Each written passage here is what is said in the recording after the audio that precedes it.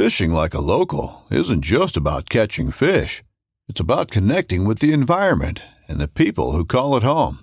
It's about hearing the stories and traditions that have been passed down for generations and sharing unforgettable moments with the people you meet along the way.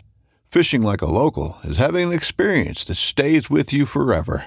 And with Fishing Booker, you can experience it too, no matter where you are. Discover your next adventure on Fishing Booker. This upcoming concert season will be all about the boots, and Tecovas is your stop for the best in Western style. Tecovas has seasonal and limited edition offerings this spring and summer, including men's and women's boots, apparel, hats, bags, and more. All Tecovas boots are made by hand in a time-honored tradition with timeless styles that are always on trend. And Tecovas has first wear comfort with little to no break-in period. It's hard to find this level of comfort paired with this level of style. Stop by your local Tecovas store, have a complimentary drink or two, that's WCB style, and shop new styles. The smell of fresh leather and friendly staff are at your service. Many stores even have leather custom branding to make your boots truly personalized. And with regular live music and events, there's no in-store experience like it. If you can't make it into a store, just visit tecovas.com. That's TECOVAS.com.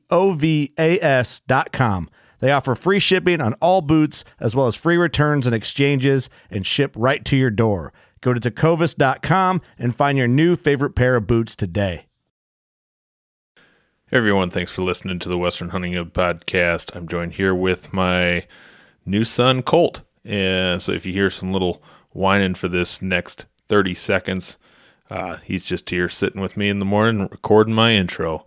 But just wanted to introduce this episode and then encourage you to go back to the last episode. I could see the data that not many people finished it, and it kind of made me a little nervous. The stuff we talked about there is important to all hunters, and it's not just about going and signing a deal, getting letters out to commissioners. You really need to listen to what Charles is talking about, and I think it's really important. So I encourage you to go back and give that one a full listen. Maybe you guys just aren't done with it yet, but I would encourage you to go back and give that a listen. In this episode, I got John Stallone from Days in the Wild podcast, as well as many other things that he's done. We dive into some awesome mule deer hunting tips. And then also discuss a little bit about the hunting community. He is also one of the co-founders of Howl. We don't dive into the structure of Howl like we did the last episode, but we discuss the hunting community and what it's all about, and what some of the fixes might be to help unite us even more. But I really suggest you give this one a full listen. I am taking away quite a bit from this episode for myself, some good quality mule deer hunting tips, and enjoyed this conversation immensely. So much so that I'm going to be on his podcast here coming up pretty soon. So watch for that over there. If you do enjoy this episode, I really encourage you to go over and follow. Give me a good review. I'd appreciate that. As always, thanks again for listening.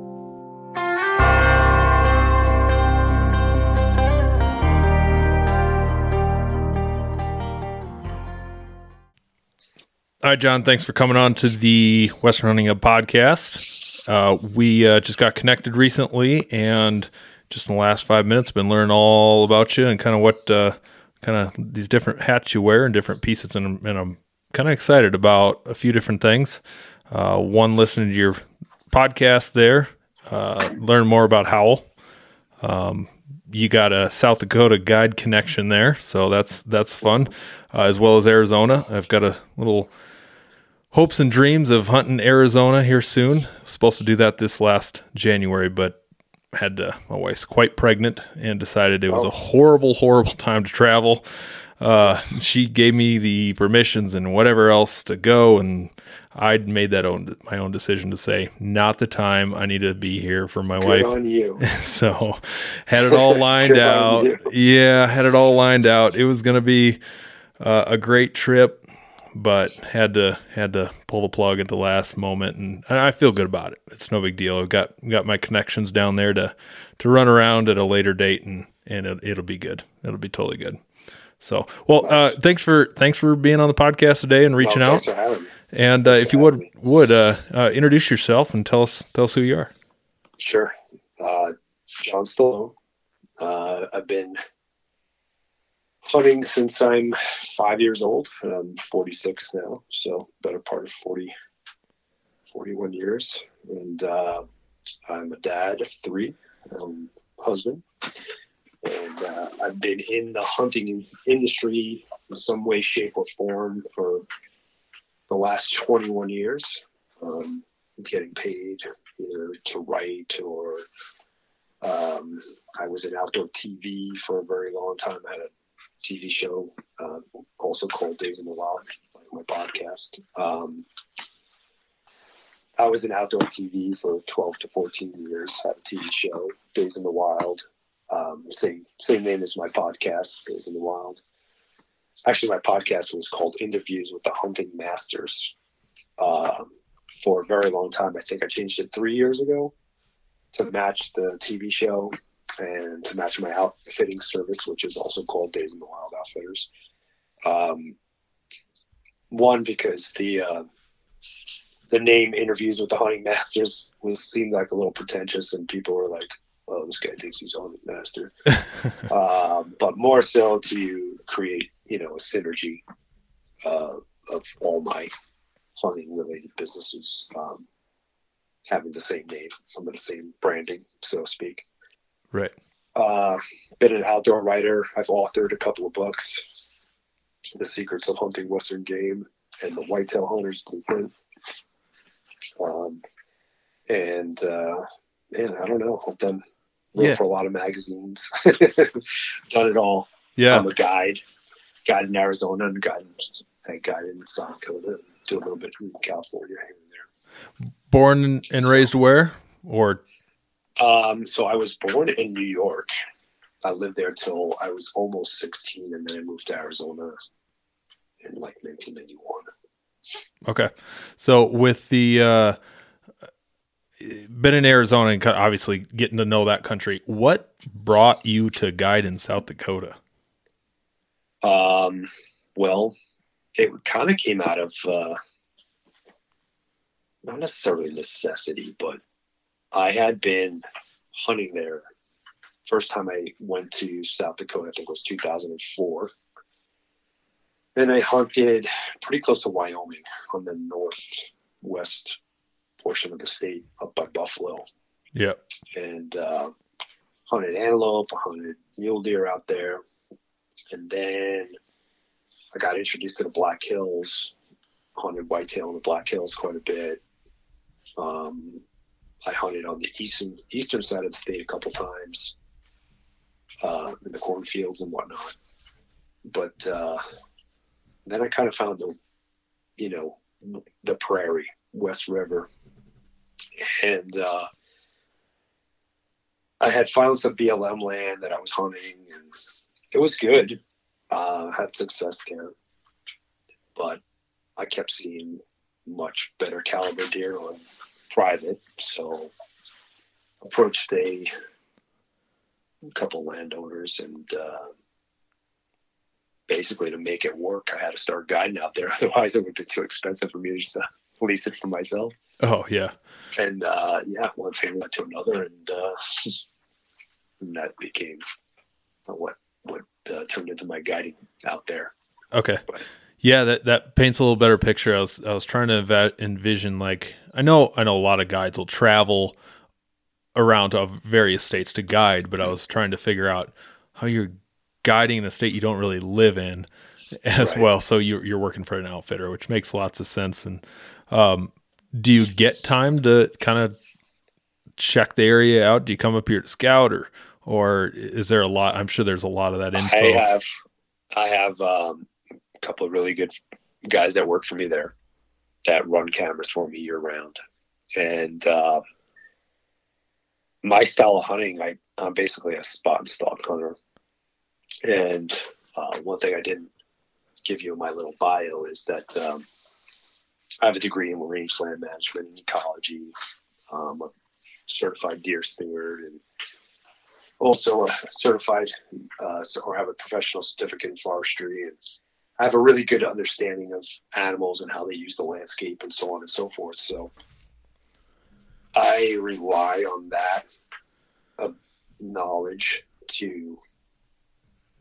I'm also a guy that's been hunting all over the United States, and I've lived my seasons, 5 to 7 days at a time where I don't have time to scout. So I'm very good at e-scouting, very good at looking at things and saying, well, let me do this and let me do that, and I know I'm going to find animals.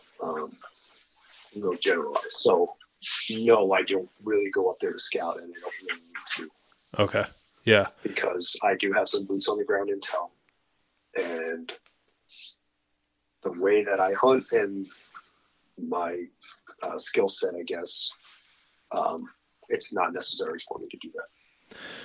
And It's not really, really pretentious, but no, sure. I can totally relate to that in a way that I hadn't lived West River here in South Dakota for some time, and I kind of grew up more East River, totally different terrain, and I hadn't trapped in a while. I was in Colorado. I was required to use cage traps, so that was kind of a bummer, but yet another challenge. Okay, how am I going to catch stuff in cages?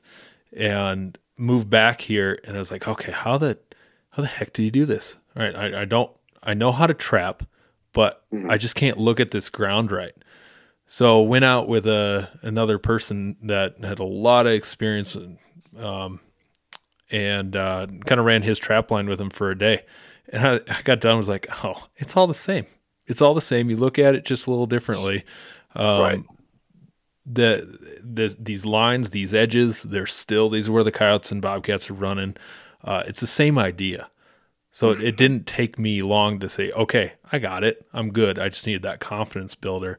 So I can see that where your similar hunting styles are going to be the way you hunt, and especially traveling, you get a lot of experience of different types of terrain and different styles of hunts. But once you learn probably that style of Eastern Montana, Western South Dakota, Eastern Colorado, that kind of stuff, I would imagine similar tactics. I mean, it's still a mule deer. And they're right. Well, there's a lot of that, and then the other thing is recognizing what animals need, right? And what that means in the landscape that you're looking at. Yeah. I want to dive into this a little bit because I got some questions now. Sure. One of the folks I'm working with a little bit on my podcast to try and just improve it a little bit was saying how there is so many resources out there that are, let's say, Onyx's YouTube channel. I love that channel. It's great. Got good stuff. And they kind of go and throw little pieces of, here's how to e-scout. Here's that. Randy Newberg just goes like crazy with his e-scouting stuff. You watch some of that, but you sometimes come away with I don't know how to apply that. I'm still struggling looking at this topographic map. And so this gentleman I was chatting with, he kind of expressed that concern of how does that person that's an Eastern hunter or somewhere that's not used to this topography look at this ground and be able to identify a game plan or a hunt plan? Like what kind of things can you share that how you look at a new piece of ground and how you're attacking it? Okay. Well, I guess it all depends on the species that I'm hunting. But let's go mule deer in the prairie. Okay, so mule deer in the prairie, they're going to need trees at some point, right? They're going to need some thermal cover, either trees or canyons that are going to block. I mean, you know how South Dakota is. I mean, if it's not blowing 20 miles an hour, it's blowing 30. Yeah. So you need stuff that is going to protect them from that. So that's a good start, right? You look at the other needs. You need water. You need feed. So now feed in the prairie, that's not usually a big thing. But if you have agriculture that's close by, right? then that becomes a more desirable feed. Okay, and you're not relying on looking at forbs and grasses and native plants and stuff like that. But you have to have those things too, because there's not always agriculture. So you have to find both, right? Especially when you're getting close to the wintertime and that rut phase that we hunt most of the time. And that's where it's going to hold the does. The does are going to, seek out the best possible habitat that's going to keep them the healthiest, so that when they're impregnated, they have a higher success of, having a successful birth and the fall living.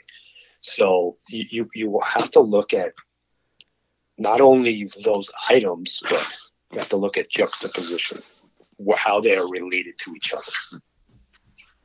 Because if you have an ag field that's 2 miles away and there's no travel corridor, that may not be a viable thing to worry about.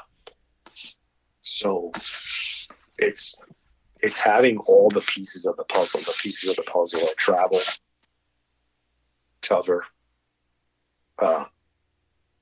not just travel, I should say escape routes too. Yeah. Water, native feed, and then destination feed. When we're talking about South Dakota or any place that there's agriculture, there's always, and really in other places too, there's always destination feed too. There's always a preferred food source, something that they would rather eat on. And it's being able to identify those things. And so if you're doing e-scouting, it's hard to see those things necessarily on a map. Yes, you could see fields, you could see water holes, you could see drainages, you could even on Google Earth or whatever, you could zoom in and see trails. That's all very important. But then you're like, okay, well, what are they eating? That requires you to call to a biologist and say, hey, what is, give me a list of the top 10 things that you prefer to eat in this region.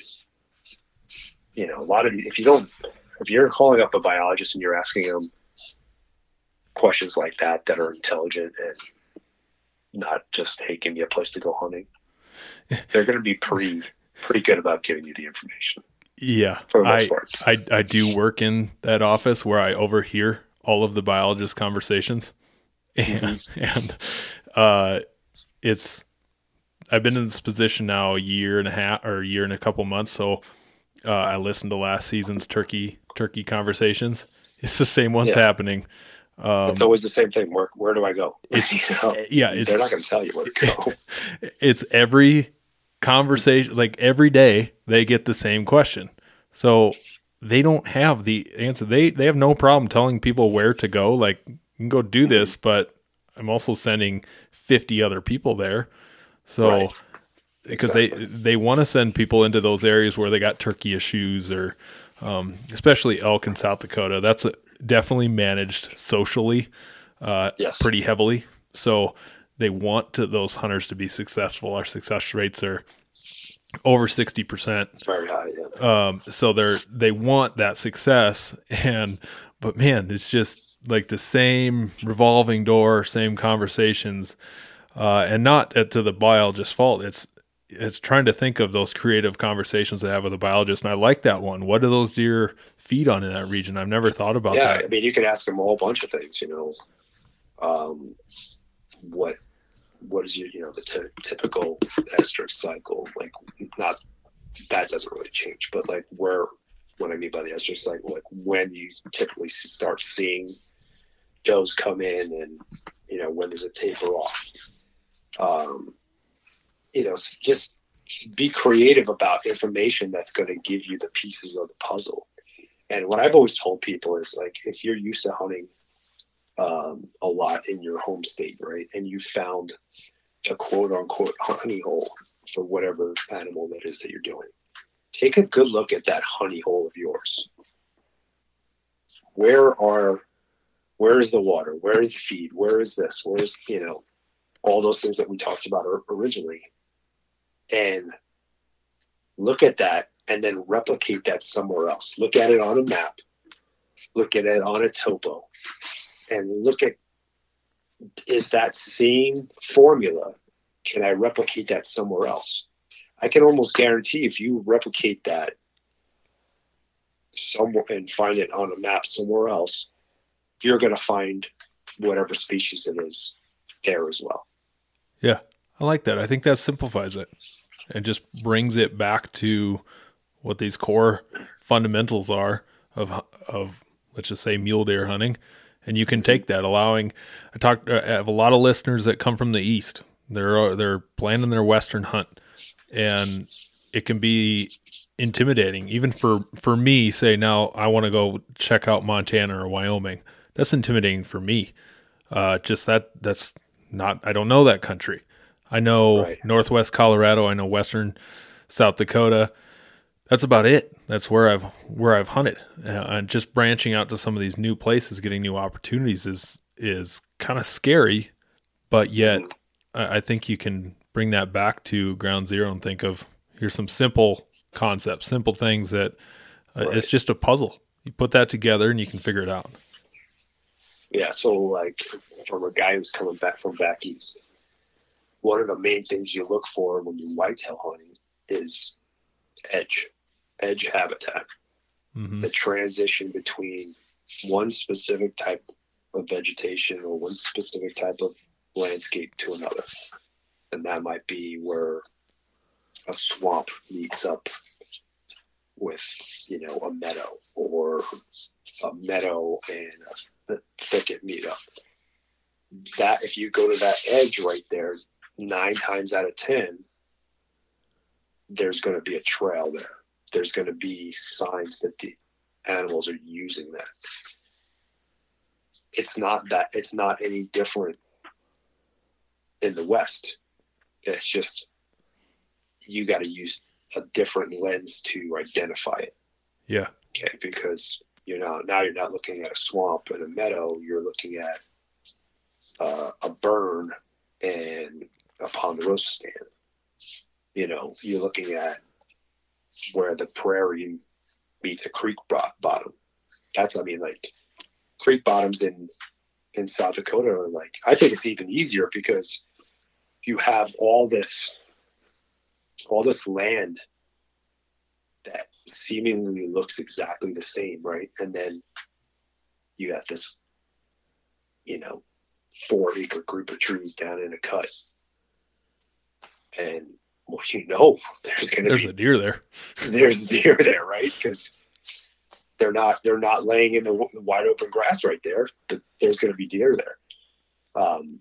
I actually have this one little piece of land that it's not flat. It's got all rollers, and it's just grass. I don't even know how big it is. I think it's 200 acres, and there's this giant creek bottom that cuts down the middle of it. And then the neighbors have ag on 2 sides.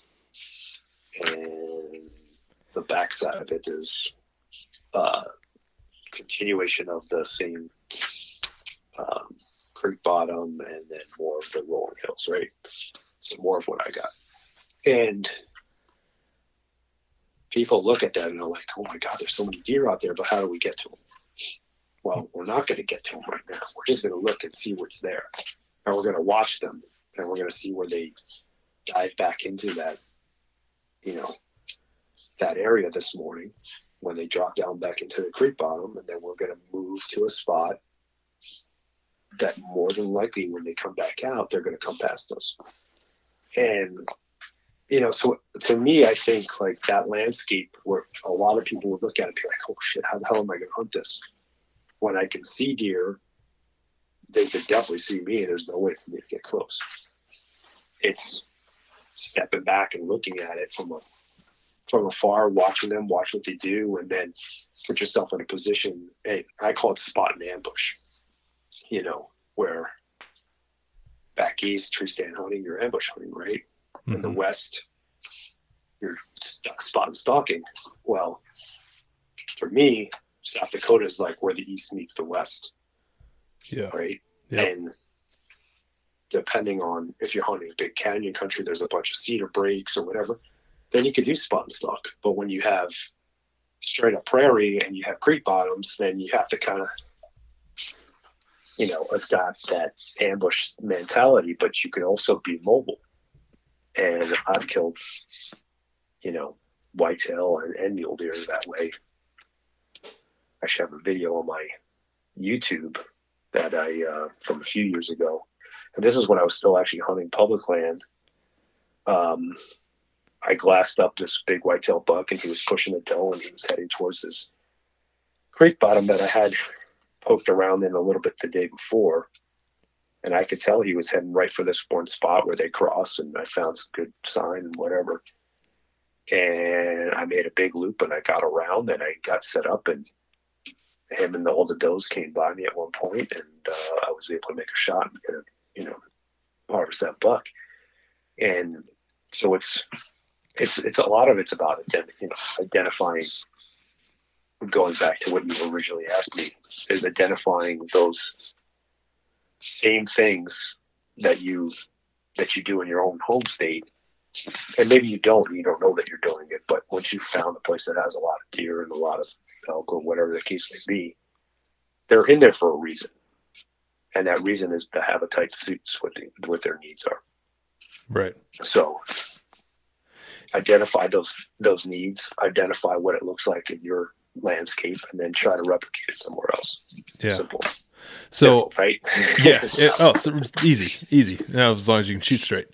I've got a new piece of ground that I'm looking at, and it's kind of prompted a series that I'm going to do with my solo episodes here. So there's a little plug for that. We're going to kind of get rolling with those a little bit, but kind of planning.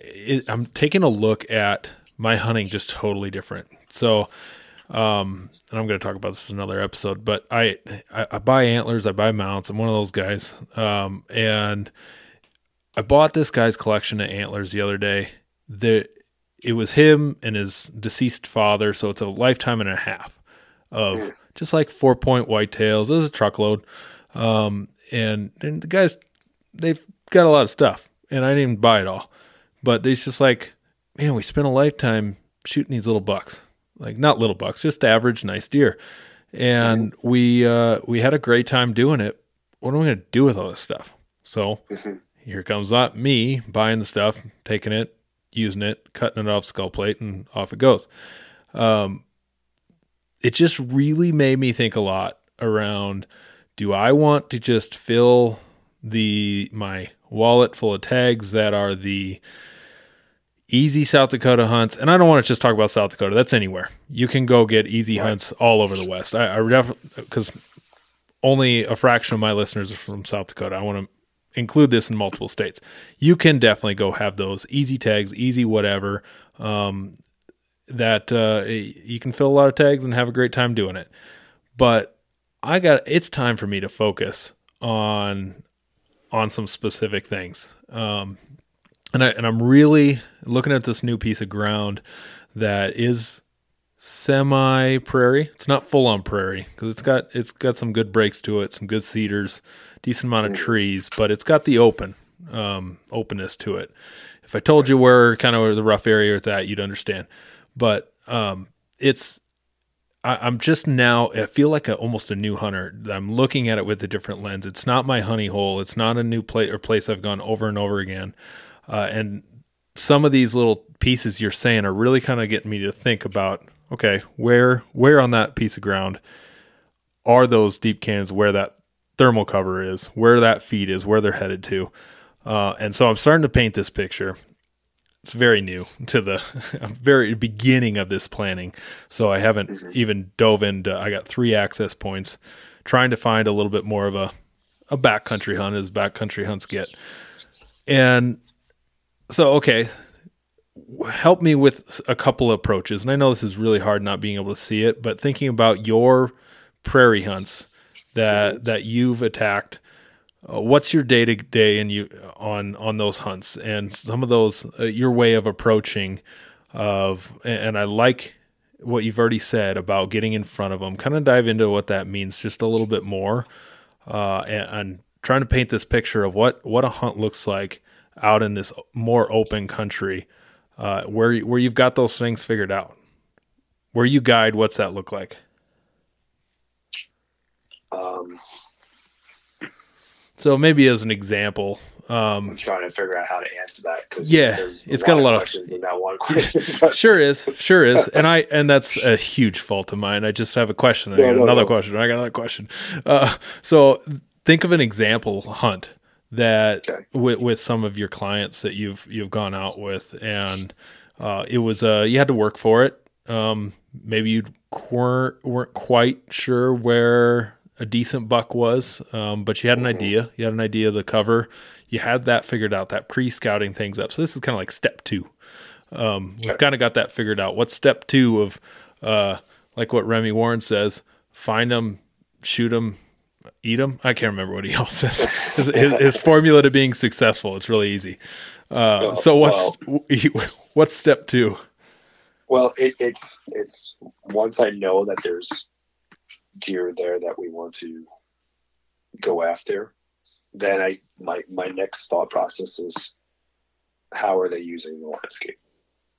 And I could do that through deduction if I don't have, which is basically just making educated guesses.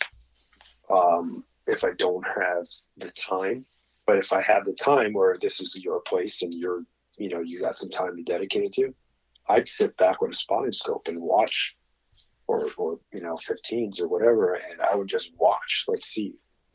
Okay, the deer come up here, the deer come out there. They like to feed on this hillside, and I find that they're very habitual,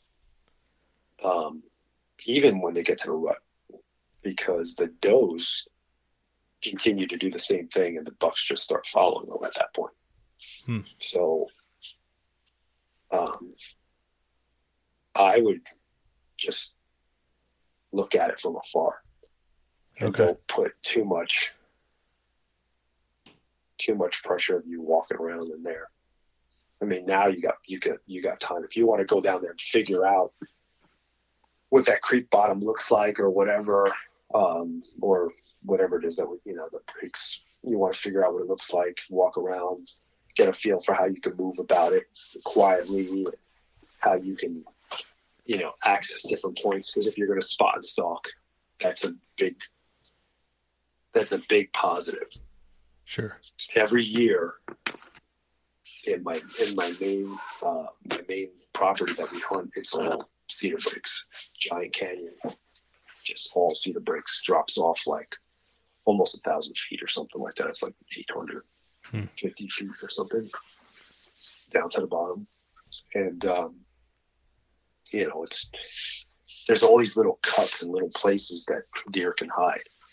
So I spent a lot of time behind the glass looking for things, but one of the most important parts is knowing that when I go to make a move on something, how am I going to get there? How am I going to get there undetected? How am I going to cross these big wide openings? Because even in the cedar breaks, there's big wide openings, right? And so am I going to run into other deer on the way? Happens all the time, right? So you need to kind of get a feeling for all that stuff. So now's a good time to get a good feeling for that. Go hike around, go find some sheds, kind of get a good idea of what it all looks like and commit that to memory. And then when you get closer to season, start spending some time looking from afar. Okay. Yeah, that's and I'm trying to figure out too if and I'm thinking the best opportunity for me in that area is the archery tag, because South Dakota, it's September to the end of the year, so you've got lots of time. But it's also, rifle tag is not an easy tag to draw necessarily for an any deer. Right. There is lots of whitetail in the area as well, so it's one of those where it could be a little bit of both. Going to still kind of treat it the same. Even kind of considered maybe in some of those areas that it could be a tree saddle kind of deal if I need to, but Right. I don't know. I don't know yet if I want to go that route. I have to got to go buy one, which I'm not. We run ground blinds and stuff like that also. Okay. I don't do any tree stands. I shouldn't say don't do.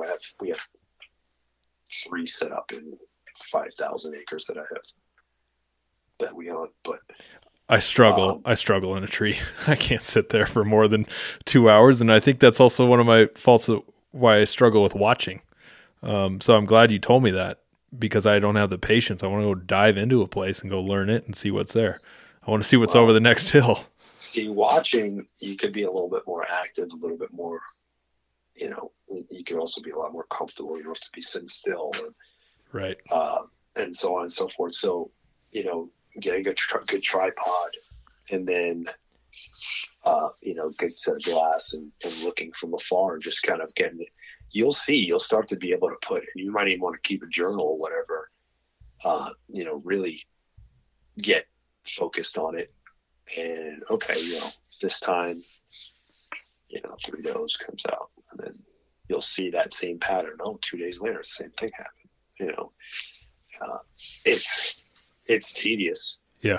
And it's stuff that I definitely don't do anymore, but it's stuff I did when I was a younger man and wasn't married and had kids, you can do that stuff. And, once you've done it, it's stuff that you can apply in other places, and you don't necessarily have to bring it to that extreme. You can establish a pattern in 2 days versus, spending 2 weeks out there. You know what I'm saying? Yeah. I'm in that weird transition of life of I'm not a young man anymore with all kinds of freedoms, and I'm not, my kids aren't old enough to go with me and more than a mile away from the truck. So there's our attention spans are pretty short. I got a 3-year-old and a negative 2-week-old doing 2 weeks. So we're counting down the days for that to start all over again. And it's going to be a few years before I'm at that point of taking them out. But I was just telling my 3-year-old last night that talking to him about this and our plans, as much as you can have a conversation with a 3-year-old about growing up to be a hunter. And I asked him if he was wanting to go hunting with me and want to bring his brother along, and we want to do that together. And he's probably going to be that weird kid in school because he wants to grow up to have a gun and a knife, he told me the other day. So I don't know what kind of conversations he has with his teacher, but I'm probably high on their list of the weird dad. That's he's talking about things. This is kind of weird. He started, we did harvest a doe together for the first time this fall. We've gotten really close on elk. I called in an elk for him when we were 2. He was 2.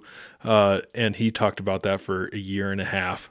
That's awesome. And then antelope hunting, we were so close, but Harding County opening day, not a place to be with a 3-year-old antelope hunting. It's horrible. Yeah. Horrible.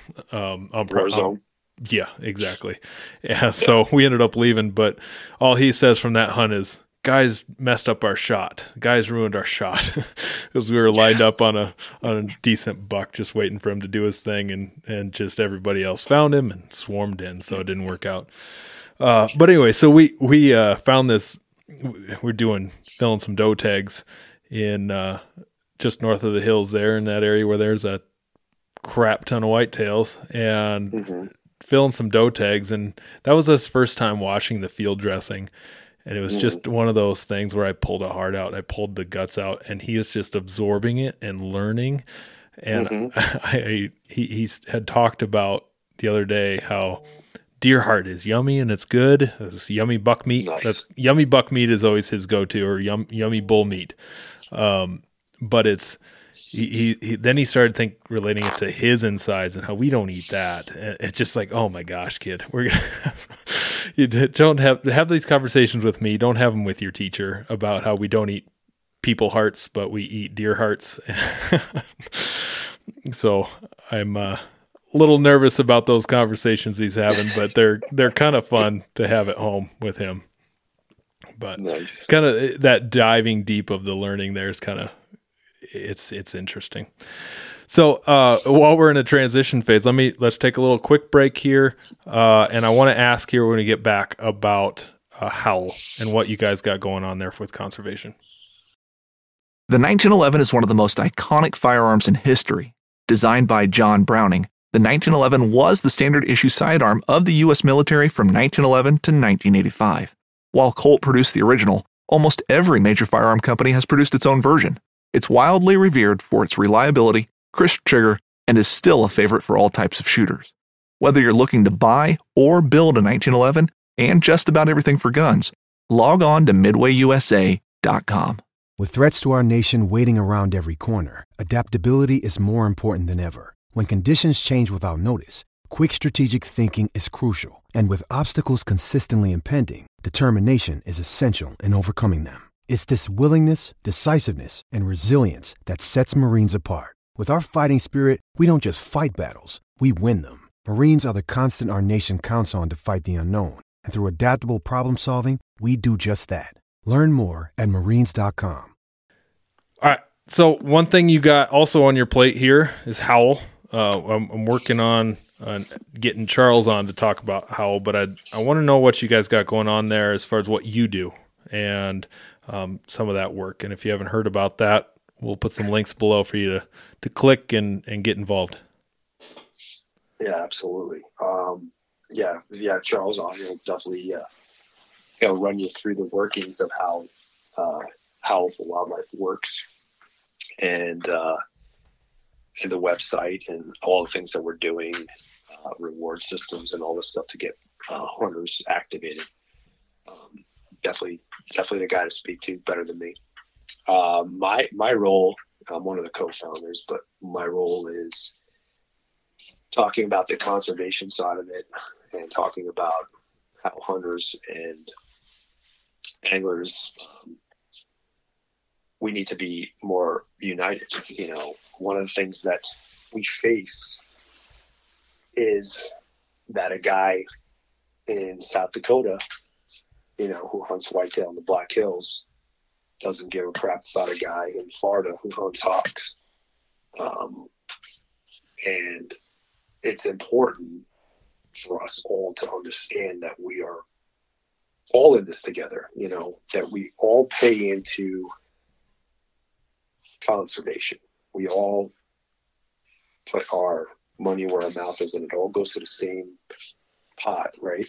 Yep. And so right now there's a coordinated attack across the United States on lion hunting, bear hunting, bobcat hunting. We call it low-hanging fruit because it's not something that all hunters are interested in doing. But it's not any less important. So, yeah. And that's the thing, a bear hunter in California loses his rights. How does that affect the guy in, Maine who hunts whitetail? It doesn't, right? You think it doesn't, but it does. Yeah, because now I start thinking I feel like I moved to a safer state, South Dakota, for that sort of thing, but it's just probably prolonged where you have, unless there's some things that can happen, and you look at what happens in your state there with trail cameras. That's another conversation. I guess that's not anti-hunting. I guess maybe it is, and I don't know. It is and it isn't. But yes, it's a people problem. But it was introduced by non-hunting. So okay. It's another right that we lost. Right. So you've got that. Talk about that too, we have the California stuff. We have all of the attacks all over in Washington, Oregon, Colorado, Virginia, and Georgia, and that's right now. You look at Colorado in the 90s, where they lost trapping and spring bear. Major things that happened there. So those are the they're happening in states. When things happen in Arizona and New Mexico, so trapping bans, that scares me. I understand. I know it's going to happen in California because I chatted with Jim Huntsman, and he talks a lot about you look at Idaho and the percentage of hunters that Idaho has out of their whole population versus California, which are less than 1%. Things are going to go to a vote and they're going to get shot down because you can convince anyone to put it on a ballot. Right. Or it's going to get voted out or whatever. So in South Dakota here, it feels like, okay, I'm a little safer, but things are just going to keep creeping unless there's something that's going to happen. So you're not safe. Nobody is. Right. And it scares me. And that's why that allows me to want to care even more about even something happening over, I think you guys posted something, howl for, is it Maine or just a couple things over on the way far east, ways away from me. But it makes me want to care about those because I'm not going to hear about them. I am not going to hear about them because they're a long ways away. So exactly. Yeah. And you're not going to feel the effect immediately, directly. Right. Right. And, those days of us sitting on our hocks and, somebody else will take care of that. Oh, that doesn't affect me. Those days are over. Mm-hmm. Those days are over. If you want hunting to continue on for perpetuity and you want to be able to have your kids or, we were just talking about your sons, and your grandkids and so on, enjoy it the way we did. Because if you want those things, they're not going to be there. Not the same way. It may take several generations for them to get rid of it completely. But their goal, if you want to know what the end goal is, go look at the bill that they got going on in Oregon right now, which basically says that if you trim your dog's nails, it's illegal. Hunting and fishing is completely illegal. Riding horses is completely illegal. Ranching, forget about it. You can't be a rancher. That's their end goal. They just showed it right there. Right. They threw everything that they really wanted because they felt like they could right now in this regime, this political, what's the word I'm looking for here? Our current state of politics. They felt like, hey, let's throw this out there and see what sticks. Yeah. They have a lot of support. Really? A lot. Yeah. They do. You don't as ridiculous as it is. You don't, if people are looking at the surface level of that, not even looking into what that really actually means. Like, just like our oil and gas. I just posted our oil and gas episode today that I did with a buddy that, how wildlife connects with oil and gas. But anyway, just look at right now. We didn't want oil and gas exploration in our backyard, but let's do it over elsewhere and buy that stuff. Well, look what's happening. We can't afford to drive our diesel and our gas pickups. It's kidding. So I also want to quote Dan Gates from Colorado Trapping Association. He always says during a lot of his anti-trapping citizens petitions that come about is it's not a trapping issue, it's a sportsman's issue. And I think that is summed up perfectly. Trapping is by far some of the lowest hanging fruit. And without a doubt. Yeah, and it's not a trapping issue for just the trappers, the 200 some trappers in the Trapping Association.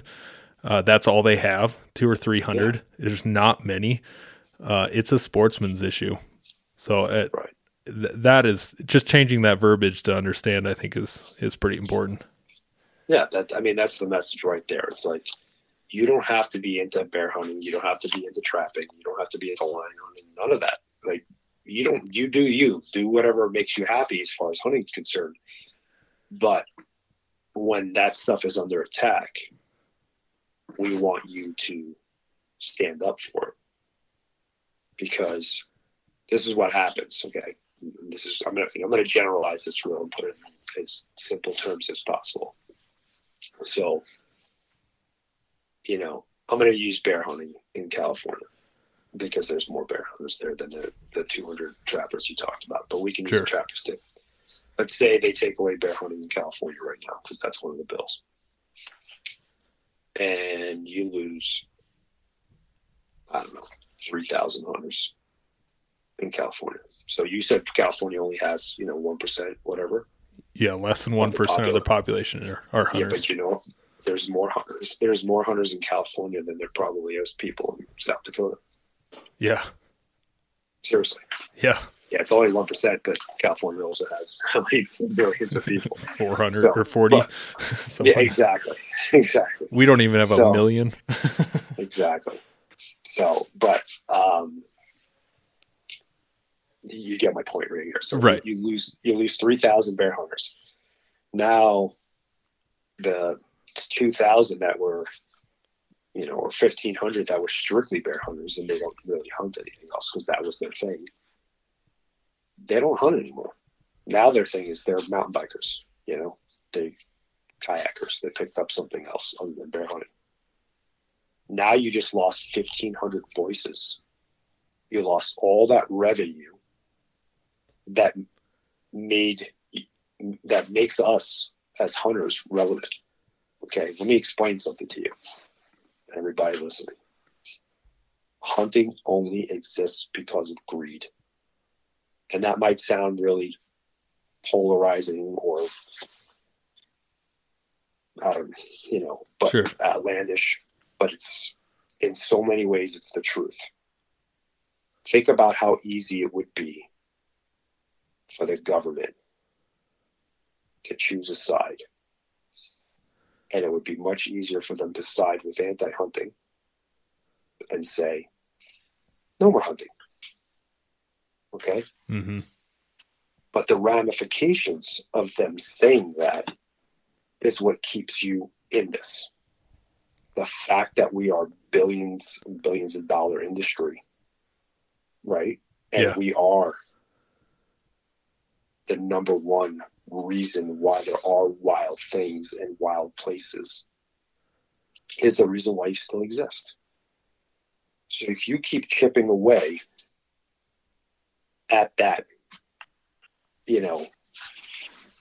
that fortification that we have, that we are relevant because of this money. It's all about money, right? Mm-hmm. Money makes all of this work. If you keep chipping away at that and you keep taking away the voices that will come with that money, then you're not as relevant. Right. It's easier for you to get pushed aside. It's easier for a politician to say, well, you know what? There's only 200 of these guys. Yeah. That's a small voting pool. Right? As of right now, hunters actually outnumber anti-hunting. Mm-hmm. And as an industry, we destroy them. Okay. So we have to keep that where it is.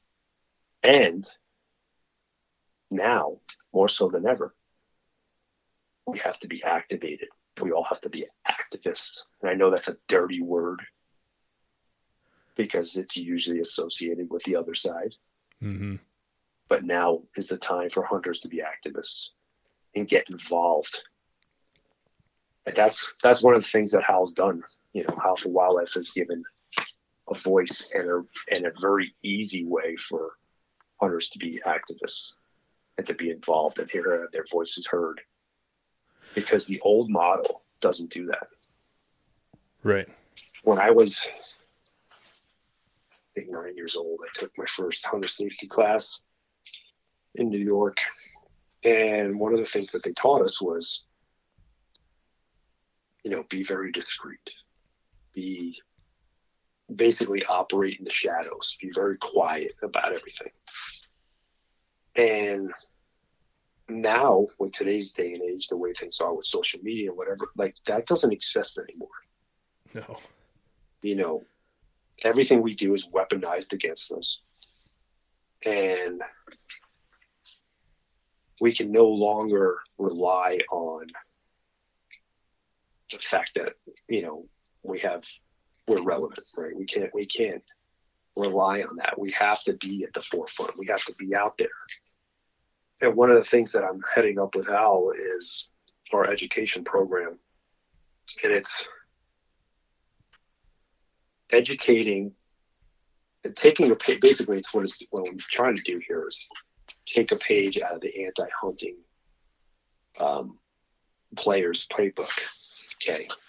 They've been operating in the mainstream media for as long as I know, and way before me. And if you look at like Disney and Bambi and every movie that's ever been out that I don't, unless you know one that I don't know of, but every movie that I've ever watched that has hunting in it, that hunter is usually a villain or is, made to look suspect to some way, shape, or form, right? Or they're sloppy and a redneck, or exactly they're a hillbilly. There's this very coordinated mainstream narrative that has been constantly bombarded to the non-hunting public that were either running around in trucks willy-nilly shooting at shit, drinking beers,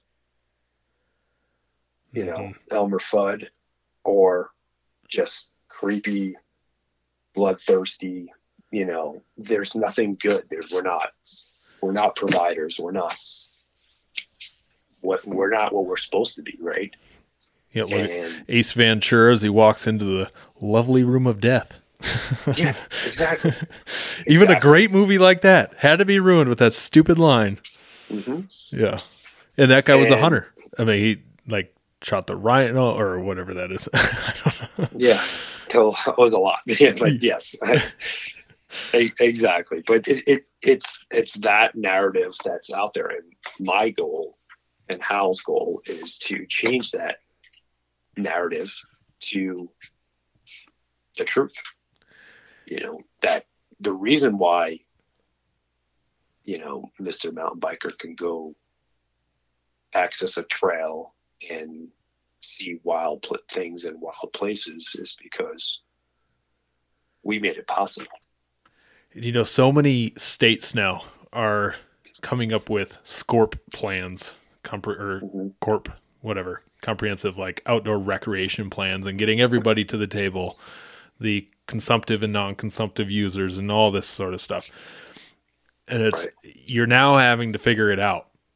You figure out how everybody's going to use the landscape, because Colorado is the perfect example of loving it to death. And you have no breaks for wildlife at any point throughout the year.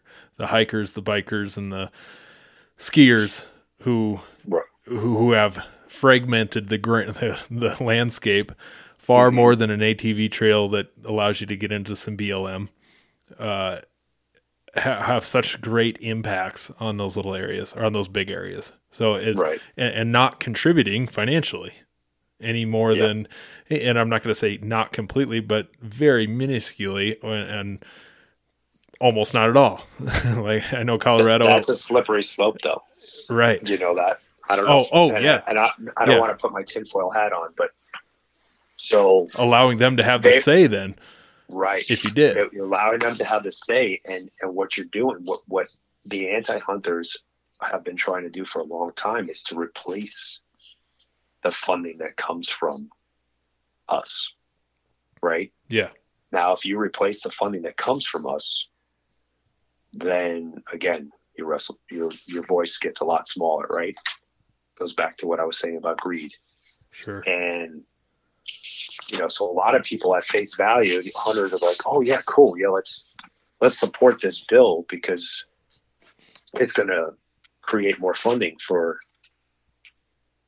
wildlife and stuff. And it's not all on our backs, but be careful with that stuff. And I'm not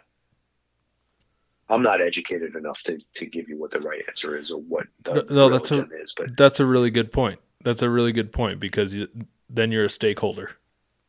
Right. Exactly. So I don't mind that these people don't pay into stuff, because right now that's what's keeping us alive. Mm-hmm. That's a really good point. I'll use that argument in the future, because that's good. I'm going to ask you a very difficult question. Sure. So outside of how the structure of Howl, and we're going to learn that later with Charles, but outside of that structure, what's the answer in your mind, or possible answers for how we become more united? If I could wave my magic wand right now. Yep. That kind of question. Okay. So there's 16 million hunters in the United States.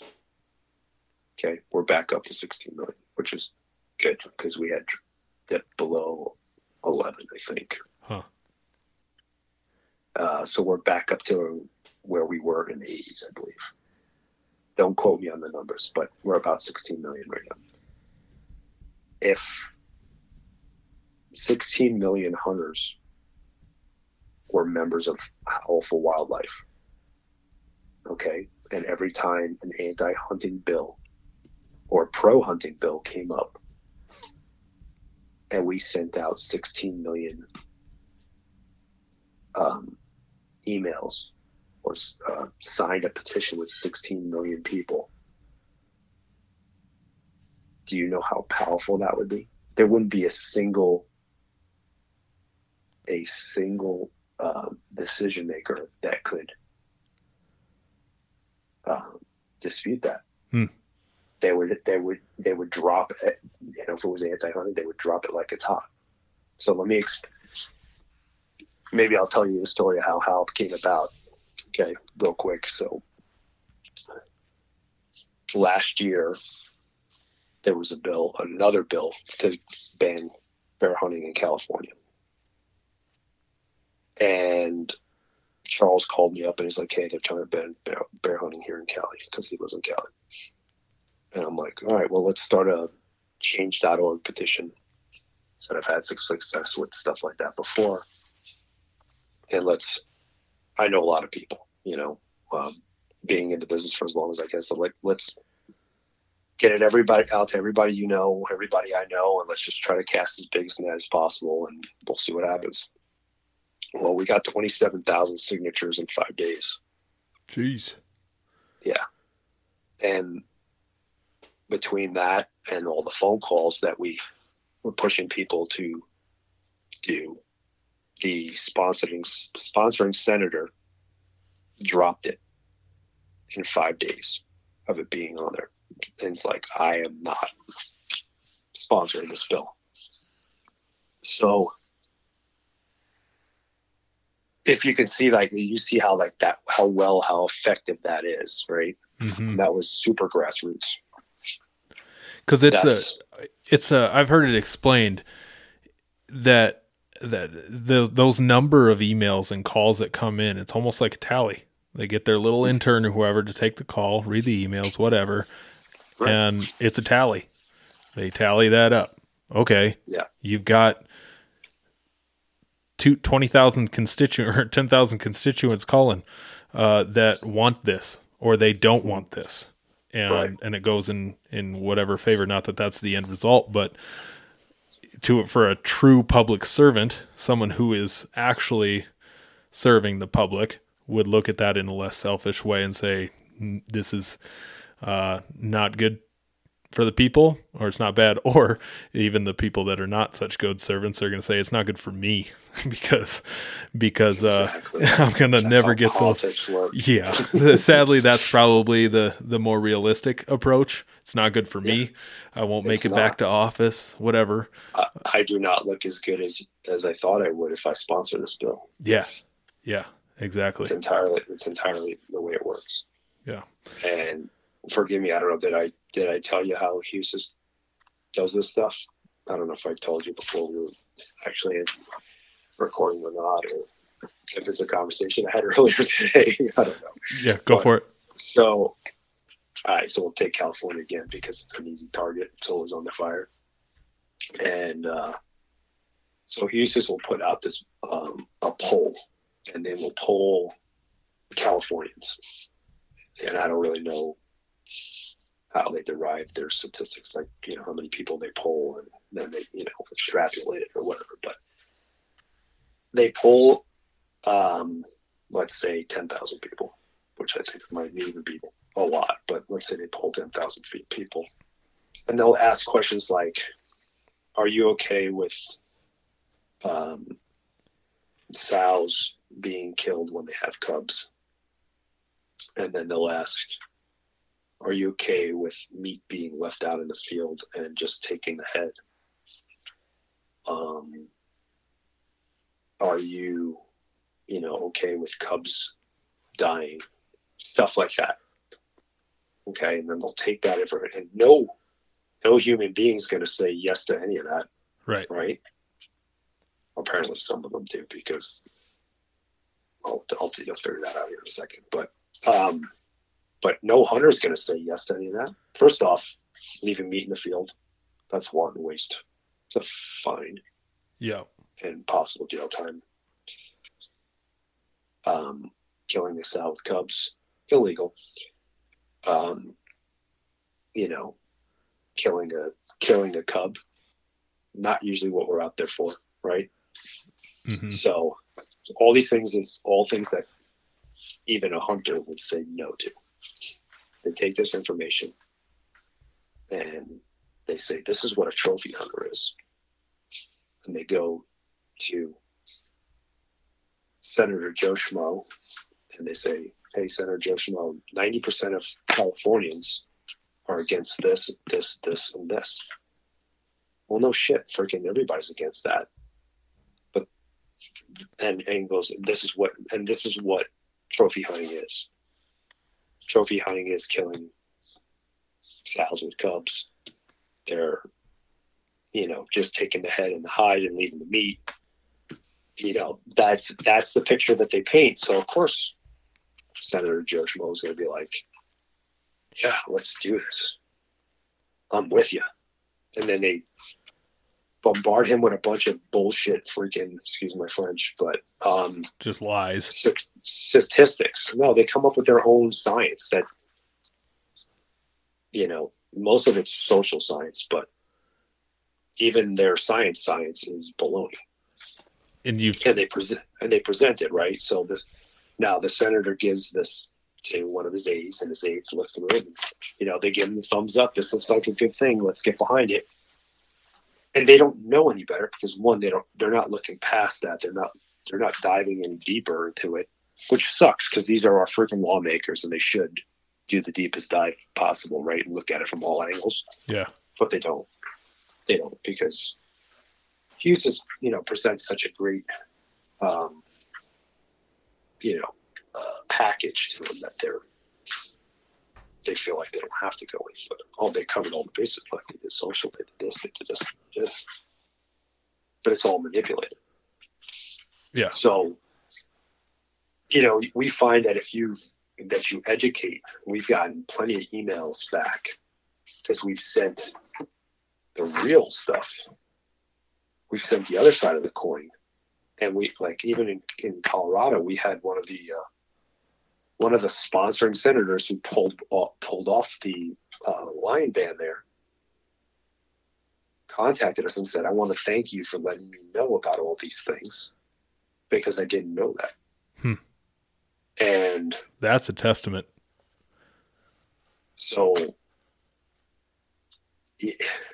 what I was getting at is politicians are going to do what you touched on earlier, is what makes them look the best. Right? Right. What they think is going to make them look best. So it's our job to educate the non-hunting public, and Howell's going to do our best to educate, these decision makers with the right data so that they can make an informed decision whether they're not. Now, if they're already an anti-hunting type person, then, not much of what you can say can help that. But it's like a Facebook argument. Just ain't going to go anywhere. Pretty much. So, I totally would agree. Totally agree. I think that's a it's really interesting to get some of this background light on some of these things and the work that your organization is doing. This is going to push me even further to try and corner Charles a little bit more. See if I can get him. He's a busy guy. I'll try to wrangle him down. Yeah. When I get off with you today, I'll give him a call and make sure it gets cool. Yeah. I want to share more about what you guys are doing, because I didn't hear about you guys until what was the start date of when? So we didn't actually launch until January 11th. Okay. So, and I just heard about you guys during the Arizona stuff.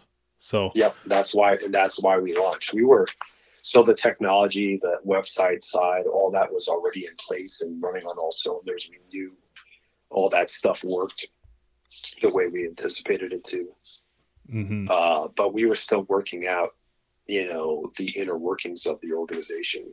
Were we going to be a 501c3? Are we going to, be a for-profit? Are we going to do this? Are we going to do that? Like all these things that we hadn't decided. But when that popped up here in Arizona, my home state, I was like, Charles, I think now's the time we need to launch this shit. Let's go. Yeah. Let's just roll with it. We'll make whatever adjustments we need to make along the way, but I can't let this, happen here. And we've had tremendous success. We have over 18,000 members right now. Wow.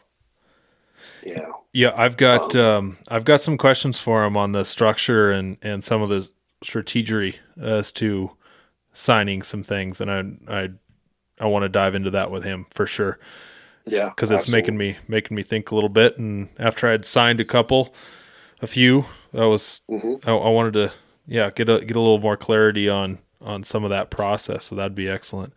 But I do want to wrap things up, and I really did enjoy this conversation. Thank you very much. Definitely. Oh, thanks for having me on. I just wrote down, learned how to attack my new my new spot in deer season, learned how to talk more about anti-hunting, and learned how to kind of look at a piece of ground a little differently. So I learned a few things here for sure, and I appreciate it. And I love new perspectives on things. And I know you're kind of hesitant of saying a couple little things in there, just being maybe a little bit more risque to say, but those things got to be said, and they really kind of help you paint a light on the whole scenario. So you guys did that for sure, starting Howl, and I bet you've gotten some negative feedback somewhere down the line and some contention, I'm sure. And look out Humane Society, because they need someone else to battle them. It's going to take us all. Like you said, 16 million would be definitely helpful to support that, because the Humane Society just gets funding for stupid reasons, and people have no idea why that they're funding them. So, absolutely. If I could, before I leave you to it, I want to challenge your listeners to educate yourself on the North American model for conservation. Yes. Yep. Absolutely. Take a deep dive into that and really, learn the ins and outs of that. We're actually going to have something on the Howl Foundation side that will, be like a little mini class, and you can take a quiz, and then after that quiz, you'll get rewarded with, discounts to buy gear and stuff like that. So, I want you to learn that stuff and strike up a conversation with a non-hunter. Try to do that once a year, and then educate them on what it is that we do, why it is we do it. Really think about why you do things. Think about the meat. Think about the camaraderie. Think about the heritage and all that stuff, all the things that are meaningful to you and your family. And really formulate that. I don't want you to be, one of these guys, this is my right and this is my blah, that stuff is important, but it doesn't resonate well with non-hunting, right? With non-hunters. So you need to give them an education on how the conservation model works, how your role fits in, and what it means to you. And you're going to start changing minds. And if stuff does go to the ballot, they're more likely to side with you. Yeah, that's a good plug. And episode 16 of mine, a long time ago, I did that. North American Model Wildlife Conservation. If you're too lazy to read a one-page paper on the Fish and Wildlife website, episode 16 will cover it. So I'll walk you through what that all means. But also, geez, I almost forgot. But why don't you plug your podcast, plug Howl, plug all those different things you got going on that you want to plug? Yeah, well, Howl for Wildlife is HOWL for wildlife.org. You could go up and sign up be a free member. There will be a paid membership with different features and benefits coming up pretty soon. My podcast is Days in the Wild, and been doing it for a long time, so you can check that out. And you can just find me, John Stallone, on pretty much any social media platform. I'm most active on Instagram probably, but you can find me pretty much anywhere.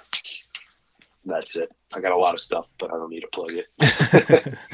Well, awesome. And I'm sure each one of those, or mainly Days in the Wild, can direct you back to other things. So yes, looking at the episode titles, it's worth giving it a look. So for sure, I think some of those or a lot of those are going to be really, really entertaining. I'm going to go listen because I got the rest of the day off. So I'll just plug and listen to my Monday podcasts. Is kind of, I love to just turn them on and listen to what other guys are doing. So awesome. Well, awesome. Again, John, thanks so much, and I appreciate you for being on.